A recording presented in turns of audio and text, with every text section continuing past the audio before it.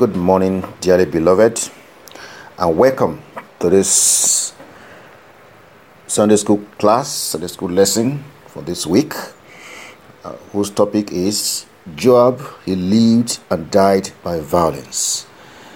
This is lesson 32, and the text is 1 Chronicles chapter 2, verse 13 to 15. The aim of the lesson is that we may learn to treat others with the same fairness as we want them to treat us. Shall we pray? Father, we thank you for the privilege of life. Thank you for the privilege of sitting around your word. Thank you, Lord, for the grace you give unto us even through this particular period. Thank you for sparing our lives. I set our thanks in Jesus' name. Bless this word to our hearts right now, Lord, and let your name be magnified and glorified, because we pray in Jesus' name. Amen. The aim, as I've said, is that we may learn to treat others with the same fairness as we want them to treat us. And just as Jesus would say in the New Testament, that as you want men to do to you, you also do to them likewise. So this is the golden rule. And we're going to consider the life of the man Joab, who lived and died by violence. It's a very bad example, and an example to actually run away from. But we're going to learn some pertinent lessons from this man Joab. Joab is a man who appeared to set his own standards, lived by them, and died for them. He was loyal only to himself and ever ready to betray his lifelong friend in order to preserve his interest and power. Even though Joab was so mighty a man, a mighty commander, a warrior, but he lived and died by violence. So we'll consider these lessons under four areas. One is, who is Joab? We want to know what's the background for Joab. Then, what are Joab's shortcomings? What are the rewards of Joab's wickedness? And what are important and pertinent lessons for us to learn from Joab's life? Let's look at his background as we read the text for today's lesson. And this can be found in 1 Chronicles chapter 2, verse 13 to 15, where we read these words.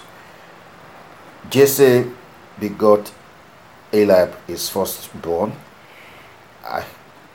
Abinadab the second, and Shimei the third, Nathaniel the fourth, Radai the fifth, Ozem the sixth, and David the seventh. Now their sisters were Zeruiah and Abigail. And the sons of Zeruiah were Abishai, Joab, Asahel, 3. And Abigail bore Amasa. And the father of Amasa was Jether, the Ishmaelite. So from this text we can see the background history of Joab. That Joab indeed is the grandson of Jesse, is David's nephew. So David is like his uncle, and of course, son of Zeruiah. And Zeruiah is of course Jesse's daughter, one of Jesse's daughters. And the brothers of Joab are Abishai, Joab, and Asahel. All these are things we're going to see also through this lesson. They are all brothers to Joab. Even Amasa is like a cousin.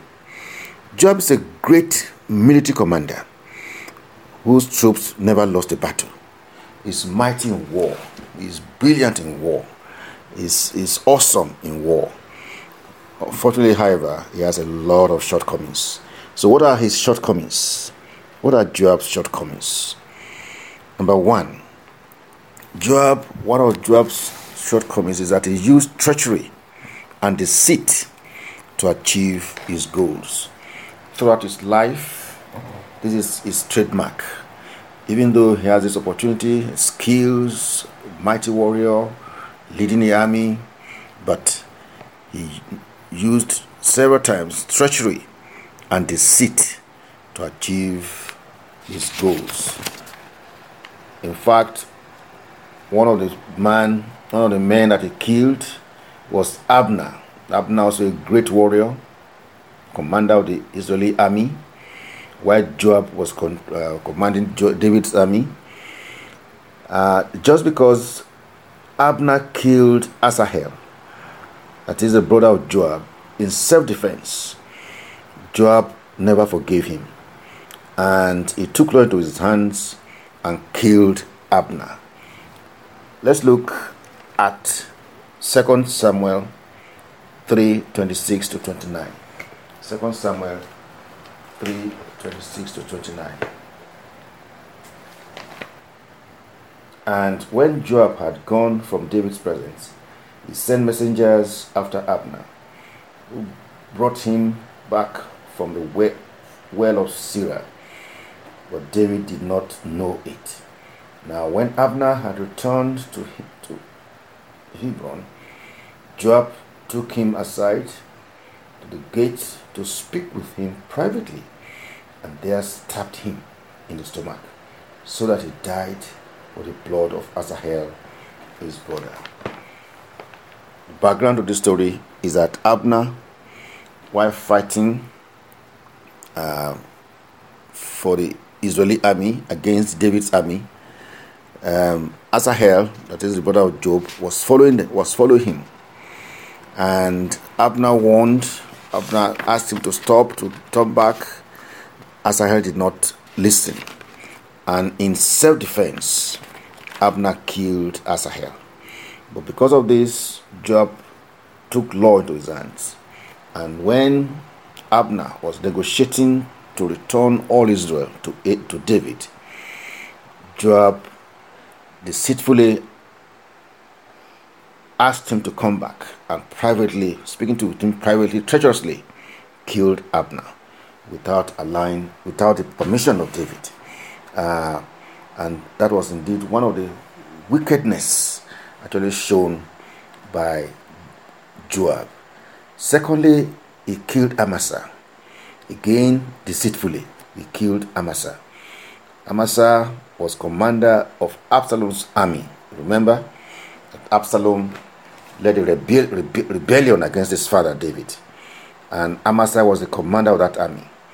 Now, after the war, Joab killed Absalom in spite of David's plea and David's command that they should deal gently with that young man. Joab did not listen. He killed Absalom, and also went ahead, even after David had issued a general amnesty, went ahead to kill Amasa deceitfully. Indeed, this time around with a kiss, trying to kiss him, and he killed him out of envy, because David indeed has handed over the army to Amasa. Joab indeed never forgave his enemies. He also wickedly carried out David's scheme and killed Uriah, which is Bathsheba's husband. He also plotted with Adonijah against King David and Solomon. The kingdom has been handed over to Solomon, but against God's plan, Joab plotted with Adonijah, trying to see how they can get the kingdom from Solomon. All these are really plots that saw deceitfulness in the life and treachery in the life of Joab. Joab indeed has shown that he's only loyal to himself and willing to betray his lifelong relationship even to his uncle David, just to preserve his own power. That indeed is the life of Joab. At all cost, just to preserve his own power, he was ready to deceive. He was ready to actually carry out, to betray even his own very uncle David. as we have seen in all these examples. So, what was the result of Joab's wickedness? That's the next aspect of this lesson. What then is the result of Joab's wickedness? It is obvious. Joab has killed Abner deceitfully. He has killed Amasa. He has been involved in even rebellion with Adonijah against King Solomon. And indeed, before David died, because of all these things that Joab has done, he warned his son Solomon that he must not forget all the atrocities that Joab had carried out, and that he, being a wise son, will be able to deal with him. And indeed, when Adonijah tried to rise against Solomon, Joab was therefore ordered to be killed by Solomon. And this happened, as we'll see in 1 Kings chapter 2, verse 29 to 31. 1 Kings chapter 2, from verse 29 to 31. And King Solomon was told, Joab has fled to the tabernacle of the Lord. There he is by the altar. Then Solomon sent Benaiah the son of Jehoiada, saying, Go, strike him down. So Benaiah went to the tabernacle of the Lord, and said to him, Thus says the king, Come out. And he said, No, but I will die here. And Benaiah brought back word to the king, saying, Thus said Joab, and thus he answered me. Then the king told him, said to him, Do as I said, and strike him down and bury him, that you may take away from me and from the house of my father the innocent blood which Joab shed. So the Lord will turn his blood on his head, because he struck down 2 men more righteous and better than he, and killed them with a sword, Abner the son of Ner, the commander of the army of Israel, and Amasa the son of Jether, the commander of the army of Judah, though my father David did not know it. So that indeed was the end of Joab, who had to die violently because he lived a life of violence. So what are the lessons for us to learn from the life of Joab? First is that brilliance and power can be self-destructive without God's guidance and obedience to God's word. Brilliance and power can be self-destructive without God's guidance and total obedience to God's word. Joab was brilliant, he was powerful, he was mighty in war, he was awesome, but it was without God's guidance, it was without obedience, it was with treachery, it was with wickedness and violence. And so we said this can be self-destructive. Secondly, a wicked person who lives by violence shall reap violent death as a consequence. Whatsoever a man sows, that he reaps. Thirdly, political and church leaders need to fear God and follow his guidance as found in the scriptures, so that they will rule well and end up well. It's important just not for us to live well, but also to live well and end up well. So these are pertinent lessons that we have learned, that we can learn from the life of Joab. And it is my prayer that the Lord will help us not just to live well, but to also end up well, and not to follow the bad example of Joab.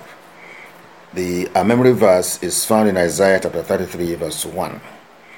It's woe to you who plunder, though you have not been plundered, and you who deal treacherously, though you have not dealt treacherously with you. When you cease plundering, you will be plundered. When you make an end of dealing treacherously, they will deal treacherously with you. I pray that the Lord will give us grace, not just to be hearers of these words, but to be doers in Jesus' name. God bless you.